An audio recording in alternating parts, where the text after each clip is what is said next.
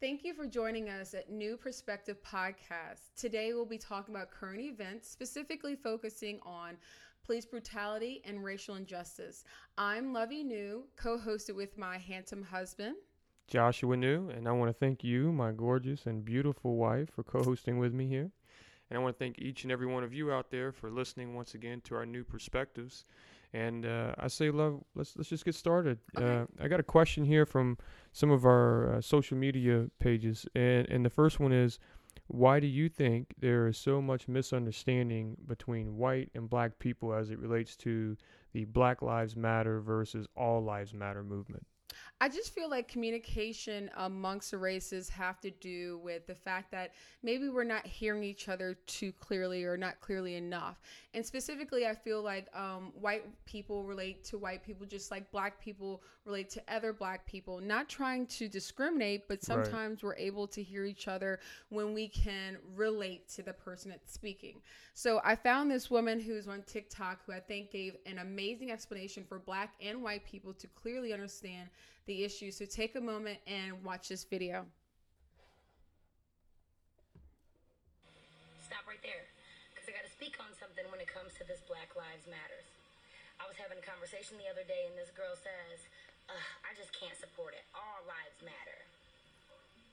You're right, Karen. All lives do matter. But let me put it to you like this. Say we all sit down to eat, and everybody gets a plate of food except for Bob. Bob says, I'm hungry. I want a plate of food. Karen says, we're all hungry, Bob.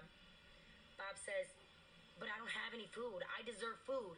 Karen says, we all deserve food, Bob, with her full plate, and continues to eat. Do they all deserve food? Of course. But saying it doesn't change the fact that Bob still doesn't have any. Do all lives matter? Yes. But saying it doesn't change the fact that black lives haven't mattered for years. Don't be mad because you don't have a movement. Be happy you don't need one. Black Lives Matter. So I just appreciated what she said. And at the end, I come to the final statement of our lives haven't mattered for so long. So it's hard to communicate that to a race who says all lives matter. So that's the one thing I think we need to hear, that Bob is with a plate or without a plate, and she wants Karen to share with him. Yeah, it's I've said this a couple times that if all lives really mattered, we wouldn't have to specifically call out Black Lives Matter constantly Absolutely. and over and reiterate that, because they would all matter just the same, and it's quite obvious that they don't all matter the same. And so I think what she said there is absolutely perfect and kind of spot on. It even helped open my eyes a little bit. So Absolutely. I mean, yeah. her analogy was perfect. I Yeah. agree with that. So I have a question for you from another one of our viewers. Why do you think the systemic racism against people of color is still so prevalent? I have to speculate here, quite truthfully, but what I would say is I think it comes from the fact of, the people in power want to retain that power. They don't want to give it up, and those are white people, and we talk about government, other than President Obama, every single president and vice president this country's ever had has been a white male. Yeah, And so I that's think, true. that they want to retain that power. And, if it's almost like, if somebody can cheat at something, they will. And honestly, it's kind of like if you ever played Monopoly with your older brother or something like that. It's kind of the same thing. They're sitting there stealing your $100 bills from underneath your Monopoly board and stealing your property when you're not looking. That's kind of how black people feel in this country, unfortunately, that white people are stealing the opportunity or preventing them the ability to have an opportunity. And I think that that contributes to it. It's just the struggle for power. Right. I think also the social media that's come about is really divided us more than united us. It's got I agree. some great things about it, but and even you can look back at the election time period. You've got the foreign governments who are using social media to divide us with this racist propaganda, quite Right. truthfully. Absolutely. But the only reason that it hits home is because it actually strikes a chord within some of us, and we agree with it. A We lot of align us. with it, right? And so and on both sides, but we don't actually try to come to the middle. We always are seeing the opposite. But uh, slavery's been abolished now for over 155 years, and yet we still talk and treat black people as though they're less than white people, and it's and now even Hispanics, they get the same treatment, unfortunately. Right. And a lot of times people get on social media and there's no repercussion for the things that they say and the hate that they spew and the disgusting, vile comments they make. But that's just it. And I'm not to stop you, but Yeah. we do live in America where freedom of speech is allowed. We didn't say freedom of speech has to be polite all the time. So I absolutely agree with you that we are spewing some hate out there, but it's one of those things that depending on who's listening, you may need to say it in such a hateful way, as I think some of the people have said today with the rioting as well. So. Yeah, no, absolutely. And you have a great point there. It's just, I think that social media has done an enormous job of actually spreading it in a way that couldn't be spread in the past. Speed. Absolutely. And so, and people say things on social media, they'd say things on a post that they'd never go in front of a black man and say to his face. Right. And I think that civility of people, whether it was fear or whether it was respect, either way, it kind of stopped people from making these outrageous comments and then adding fuel to the fire. And so I think that's, those two reasons are really the two that I say kind of sparked it.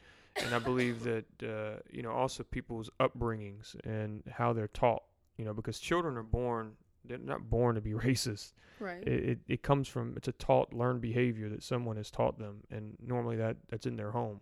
So. And I agree with that. I will disclose, and I say very honestly, I was raised with racism. I didn't look at it at that way. And what I mean specifically, and I want to give everyone a caveat. My dad, my stepfather was white. My mother is 100% black.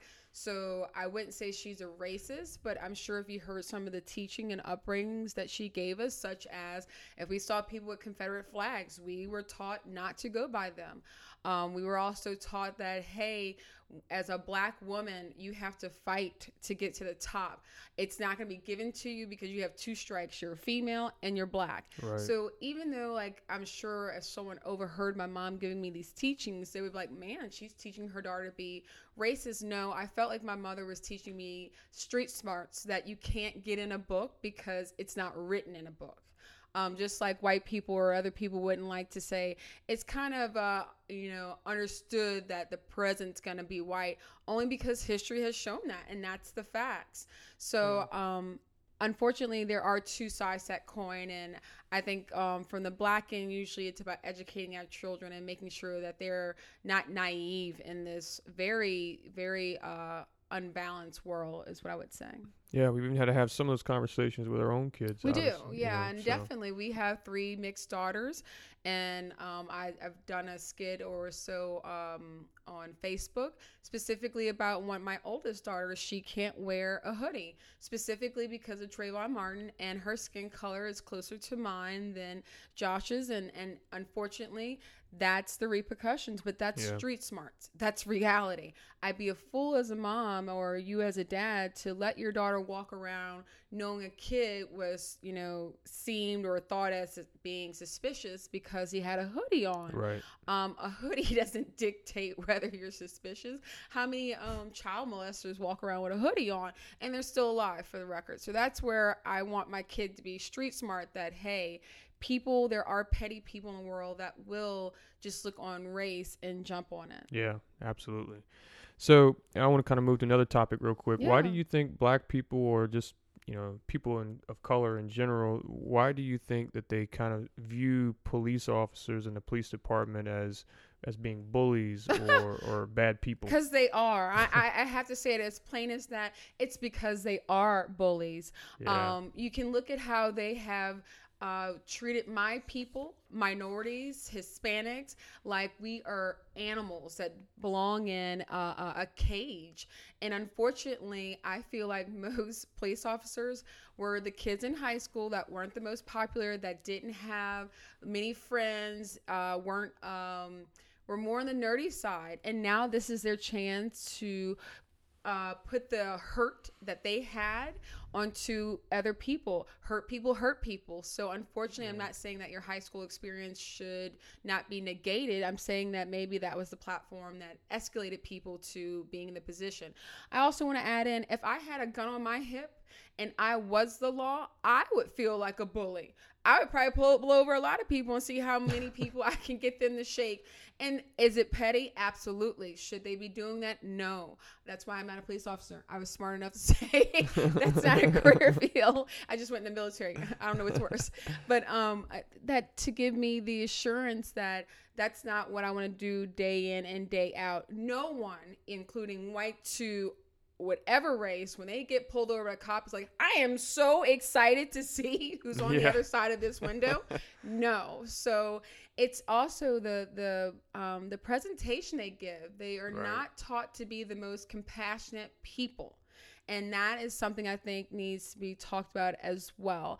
And also lastly, which is a little bit of history, law enforcement were basically the people who rounded up slaves to implement the Jim Crow laws. Yeah. So it's ingrained in them to be vigilantes, specifically to the Black culture. Their goal is to, or was at the time when they were doing it 40, 100 years ago, was, hey, you're doing wrong. We need to reel you in. We need to bring you back.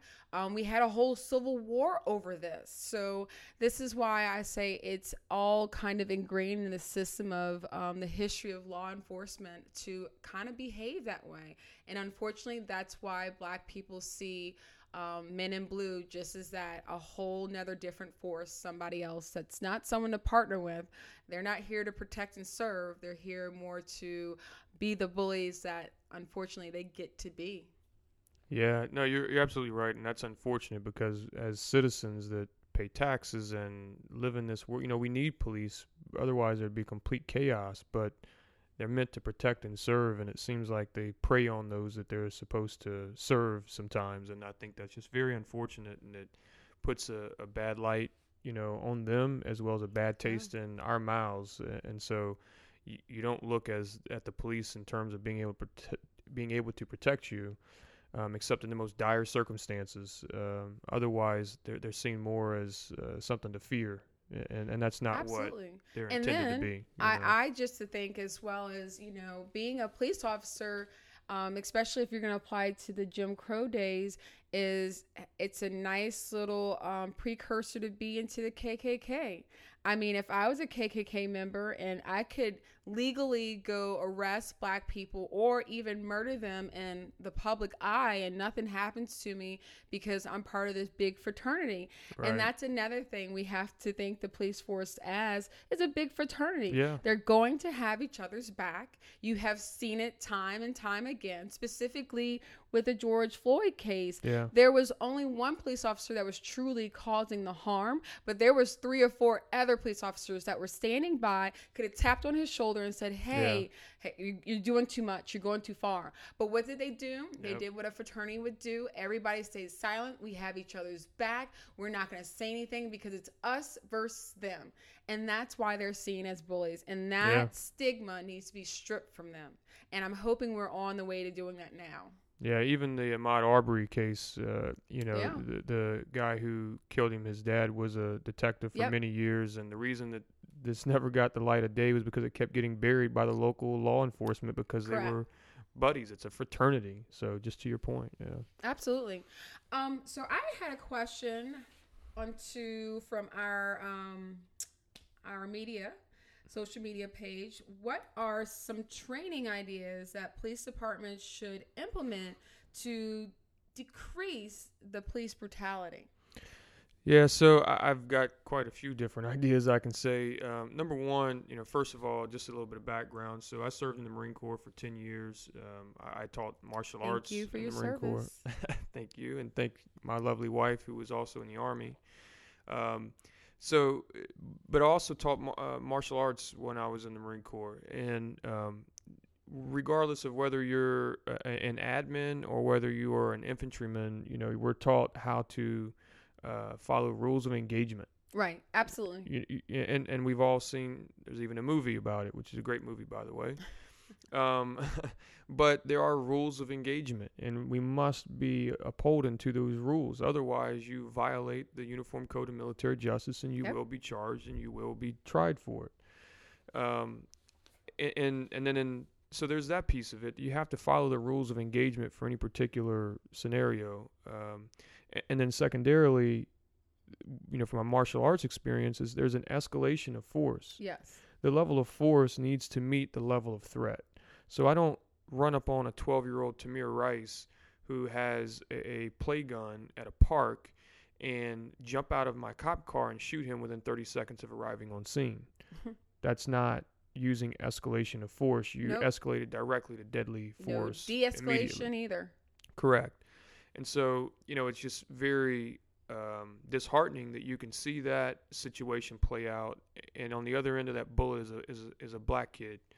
Yet I've seen how many hostage negotiations go on with the entire SWAT team who are trained to kill more than anything. Absolutely. And they bring people out very peacefully. And so, that sort of really invigorates my blood a little bit. But, back to the training ideas, it goes back to those same things that the SWAT team uses. Right. You need to train your regular police officers out on the street. Train them in Absolutely. these same tactics. Because we want to be able to bring people in to be able to face their day in court. They should be able to have their day in court. So escalation of force that meets the crime, that meets the level of force and threat that you're seeing. Another thing that I think should be required is, I think they all should be required to provide medical aid and assistance to those that, Absolutely. yeah, because Protect and serve, right? how many times I've seen numerous times cops will unload a clip into a black man and then stand there and watch him bleed out and die. To me, I just, that's not okay. That's you're contributing to murder. Correct. You're absolutely right. Even if it was an accident or you felt threatened, you obviously that person is no longer a threat to you if they're bleeding out on the ground. You've neutralized the threat. Why not at least try to save that individual? And so I think, number one, they need to be trained in that. When I was in Germany, I was part of the Guard Force. Right. And we had to take the Army's basic lifesavers course. My job was in IT. I didn't do medical, but we had to know how to save someone's life in case it came. I'm positive the police are all trained in basic lifesavers course. And if not, if y'all need training, please reach out. I'm sure the American Red Cross would be very honored to give public training for free. They do a lot of things for our people, and that, to me, would be at the highest of their list, to make sure that police personnel needs to know how to administer first aid. If not, at the least, apply pressure to the wound. That's just common sense. I think my 7-year-old would know how to do that at the least. Yeah, absolutely. So that's one of those things that I think, and if you don't do that, you would be considered negligent homicide or something along those lines. Not even a question. If it's proof you didn't provide medical aid to someone, that you caused that harm. I'm pretty sure that would be an upcharge for a civilian. Yeah. If a firearm went off by mistake and I left the scene or just stood there, I think I would get something, especially for me. I work in the medical field, so I can't just stand there by law. So that's why I say I'm pretty sure the police have the same rule. It's just overlooked by all the other chaos that's going on in that one case, that they're like, oh, we're not going to put that little small thing on, even though it truly is. If I walk upon a person that's on the ground and someone's like, I know she's a nurse, and I just keep walking, I get Good Samaritan law goes out of the window for me. Good Samaritan law, just for people that may not know, means it's to do no harm, but you're trying. So if I was doing CPR and I had no clue how to do it and I cracked your ribs, that law would protect me in the sense of, hey, she was trying to save your life. Who cares if we broke a rib, or who cares that maybe she crushed your trachea, because she was trying to do good. Right. That's the same thing that should apply to a police officer if you're trying to do good. Yeah, I mean, well, you've already caused them harm. You've already caused them medical. If you were the cause of their medical distress and you didn't therefore address it, I feel like there should be some charges waiting for you. Absolutely. And just kind of on that topic too is, to neutralize a threat, generally you don't take, number one, you could probably produce a warning shot, would probably do the job. Number one. I would be very receptive to that. And number two, I don't know where it goes from. I put one bullet in your chest to unloading a clip. And sometimes these are black men that are getting shot in the back and an entire clip being unloaded. I don't know where their training comes from, but that's not necessary. Not in It's any overkill. way. It is, and this whole conversation is overkill. We've been overkilling black men in this country for way too long, and women for that matter. So back to the question, my final recommendation I would have for training would be that we implement like a secret shopper program. Yeah. I used to work at Burger King, and we used to do that, right? You never knew when the secret shopper was coming, so everybody was on their P's and Q's. And even today, I work in the business world. If somebody said the CEO was going to be walking around the building, everybody's paying attention, they're doing their work, taking their headphones off, Right. Everybody's behaving like they're supposed to because of the threat of that. Absolutely. And I think that we should do the same thing in the police force and the police departments, and have a secret shopper entity that's outside of the police force, and that just tests them, for the proper use of force, the proper skill sets in their job, just like everyone else gets tested, I believe, in their job. So I agree with that. Yeah. So quick question here for you. How do you think we can solve police brutality? Now this is a hard one. I'm sure everybody has their own thoughts and answers to how it can be fixed. But first, having the uncomfortable conversation with police officers about their behaviors and truly having it come down the pipeline, and then doing what we're doing here, getting platforms like this that's going to start talking about solutions, and having races come together to get rid of all this negativity about the police force, as well as the racial issues. But specifically, I've heard in new current events or recent current events, people talking about defunding the police force. Defunding, which I had to look up and to make sure I understood, was pretty much every fiscal year they want to take the money that's going to be allocated to the police officers and reallocate it to development programs specifically in the Black community, or to outreach programs or funding to something within the Black community. You would think I would sit here and say, oh, that makes so much more sense. Mm-hmm. No, it doesn't. I don't believe in the bad child getting more beatings. I'm not going to say that makes sense. And what I mean is, if we're taking their lunch money away, am I going to expect that bad child to behave better throughout the day or worse? Worse. Okay, they're now hungry and they're pissed off. So you don't want the nerd from high school hungry and pissed off. He's only going to arrest people and kill them. So I think that's unwise. I also, on a serious note, I think that would put a lot of strain on the police departments. I agree with that. You can't have the best skilled people hired if they don't have money for it. Training wise, training is going to fall by the wayside. We can't have that. So we need the money being sent there. And more importantly, the safety of the people. If we don't have enough police officers to respond to calls, that's a good point, they're going to delay it. I mean, it could be something as simplistic as my kid's choking to someone has a gun, and the gun call is always going to be responded to now that we cut down their funding. And then that would leave us to policing ourselves. And I know you've talked about that, or we've had many conversations about doing that. I don't think that's the answer. That is just that's insanity. So let's not even think about that. My biggest thing, so I don't believe in defunding. I believe in retraining. Mm-hmm. And I know that people go, well, we've done the reforms and retraining before. I agree, but this time let's have some stricter training from the top down. Yes. It's not just the police officers where we're adding a taser or we're adding body cam. I think it truly needs compassion training. I think it needs to be training in de-escalation.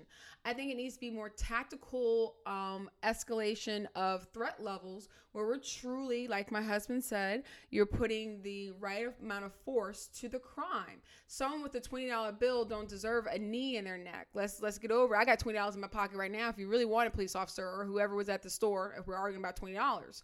it's not worth someone's life. No. So that's one of the, so I believe in retraining. My biggest hope and my biggest belief, which I know we've talked about, is I want someone to police the police. And what I mean is, yes, we could have maybe, I think the National Guard, since they're always at the ready anyway for each state, whenever there's an issue as far as a police shooting, they're first on the scene and they get to basically supervise the investigation. Right. No ifs, ands, or buts, not after it's gotten to the precinct and everybody's gotten their hands in the cookie jar and changed the information. As soon as it's reported, they are dispatched to the scene. More importantly, if there is an escalation where the threat level is higher, they're already called out there to back up the police. They are not going to have their weapons drawn. They are there to supervise that the police use the right amount of force, react appropriately, and they have that big brother or CEO that's going to come and pop up like a special shopper and reveal their flaws right there on the spot. But more importantly, if I knew there was going to be another entity that's going to monitor me and make sure I'm doing the right things, I sure in hell wouldn't be quick to pull the trigger. Because my life is no longer in my fraternity brother's hands. It's in a military hand. The military as well, and the reason why I go with them is we have different standards. We have different ethics, and we're hardcore to them. And specifically, I go in the fact of we have multiple people who can tell you you're wrong based on rank. And people take a lot of pride in their rank, whether they're enlisted or officers. And if the standard is the standard, there's somebody to remind you of that standard. It might be that new officer that came in or that new enlisted, but the standards are always being hammered in. They're always being taught. They're always, so that's the one thing that I think a government entity or a military branch would do great is to police the Bringing police. that into the police department. Absolutely. Yeah. No, that makes a lot of sense. I think there's a lot of the values and the training and just the like you said, the level of standards that the military carries with them that I personally feel would be very advantageous to a police department. I mean, honestly, they already get their weapons and their protective gear and their tactics from them. But let's take some of the other more professionalism side of the house from the military, because that's the one thing I can say coming from the military is just everyone was professional. There was no racism in the military, and it wouldn't have been allowed. Yeah, it just truly wouldn't have been allowed. So I never experienced that whatsoever, and it was his own kind of fraternity, but we were a fraternity that if you look bad, you make us all look bad. Yep. And absolutely, we roll as a team, and I'm going to help keep you out of trouble, and like even the officers, the other three officers in the George Floyd situation, if just one of them would have stepped in and said, hey man, I think you need to cool off. I got him from here, and let someone, because honestly, that is one thing too, is police officers sometimes, they got a lot going on. They got a lot on their mind. They got life to deal with too. Let's be honest. They fighting with their wife that morning. Their kid is sick. Their grandmother's in the hospital. Yep. Whatever it is, they're dealing with a lot of those things too. Plus, potentially every car they come up on could be armed and trying to take their life. So I understand it. But when you've gotten too far, that's where that fraternity should come in and step in and say, hey, man, back off. I got it. Absolutely.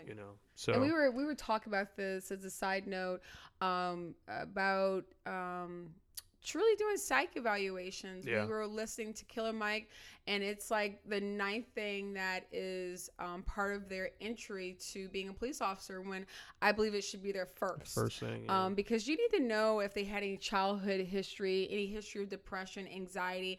If I already had anxiety, I don't need a weapon and a fear that the person in the car is going to kill me. I need to know that maybe this isn't the job for me. And police need to dig in, not those little superficial, like, is this the flower versus is this the pit bull, and which one do you feel more intimidated by? No, I need real scenarios of there's a Hispanic kid, a black kid, and a white kid playing on a playground. Which one do you feel more threatened by? And honestly, make it scenarios like that where we reword things and we're truly asking those hardcore questions that will get to that personality, I would say defect, if you want to say that they may have. Right. So that's something I would push for with my retraining, is making psych evaluations at the top of the list. The other thing that I know people may not know out there, I am a nurse practitioner, and I specifically have treated men's health, and this goes into the testosterone. 50% or more of my male patients were police officers. That's a bad scenario for I've seen a man on low testosterone and I've seen a man on too high of testosterone, and they are like females in menopause. It's ridiculous. If you ever want to see a moody ass man, let his testosterone be wrong or he's taking too much. And honestly, if you're saying that, and I've talked to a pharmacist who agreed with me, he said most of my my patients that get testosterone are police officers. So these are two different entities, and we're both seeing the same thing. So imagine that hopped up police officer coming to your house and is just low on their medicine. You get anxiety from this. You get depression. You get tremors, because your levels are just off. And all these things matter when you have your fingers on a trigger. When your mental state is based on a chemical that's unbalanced in your body. So I believe, and I would push for that, no male that is a police officer should be on testosterone, because prime reason, the military, we can't be on testosterone. And of all people who should be on testosterone is the military men, because they deserve it and need it to keep fighting days in and days out. So if the men who are deployed for months can't have testosterone, I don't need a man on a daily basis who has a weapon on his hip having testosterone. So and this is one last point I'll make on this one, Love. But the crazy thing about that whole statement, that topic is, and you can look at Lance Armstrong as an example, right? All he did was ride a bicycle, right? And he wasn't allowed to take testosterone and PEDs while riding a bicycle. And every single athlete in the NFL, the NBA, the MLB, they're all tested constantly for these types of drugs to be in their system. So I think it's preposterous that we would not check someone who has a gun on their hip for this drug or this chemical, yet we check athletes like nobody's business. The most they can do is put a ball through a hoop a little bit harder, like, you know what I mean? Run an extra 2 minutes. So, they can outrun somebody else or whatever. Like, it's just preposterous to me that the military, the athletes, all of these kind of organizations are not allowed, but yet for police who carry a gun on there, even the military doesn't carry a gun with them 24/7. No. You got to be in a combat situation for that. Police officers carry their weapon with them 24/7. Absolutely. So I feel like it should apply to them as well. Well, I think we've covered a few topics here this morning, Love, and it's been a great conversation. I appreciate yes. Plus, I get to sit next to this pretty lady, so he just wants it. So I really appreciate the conversation, the topics, and we're going to continue this series and with some more questions as well later. But just once again, thank you. Thank you so much from Lovey New.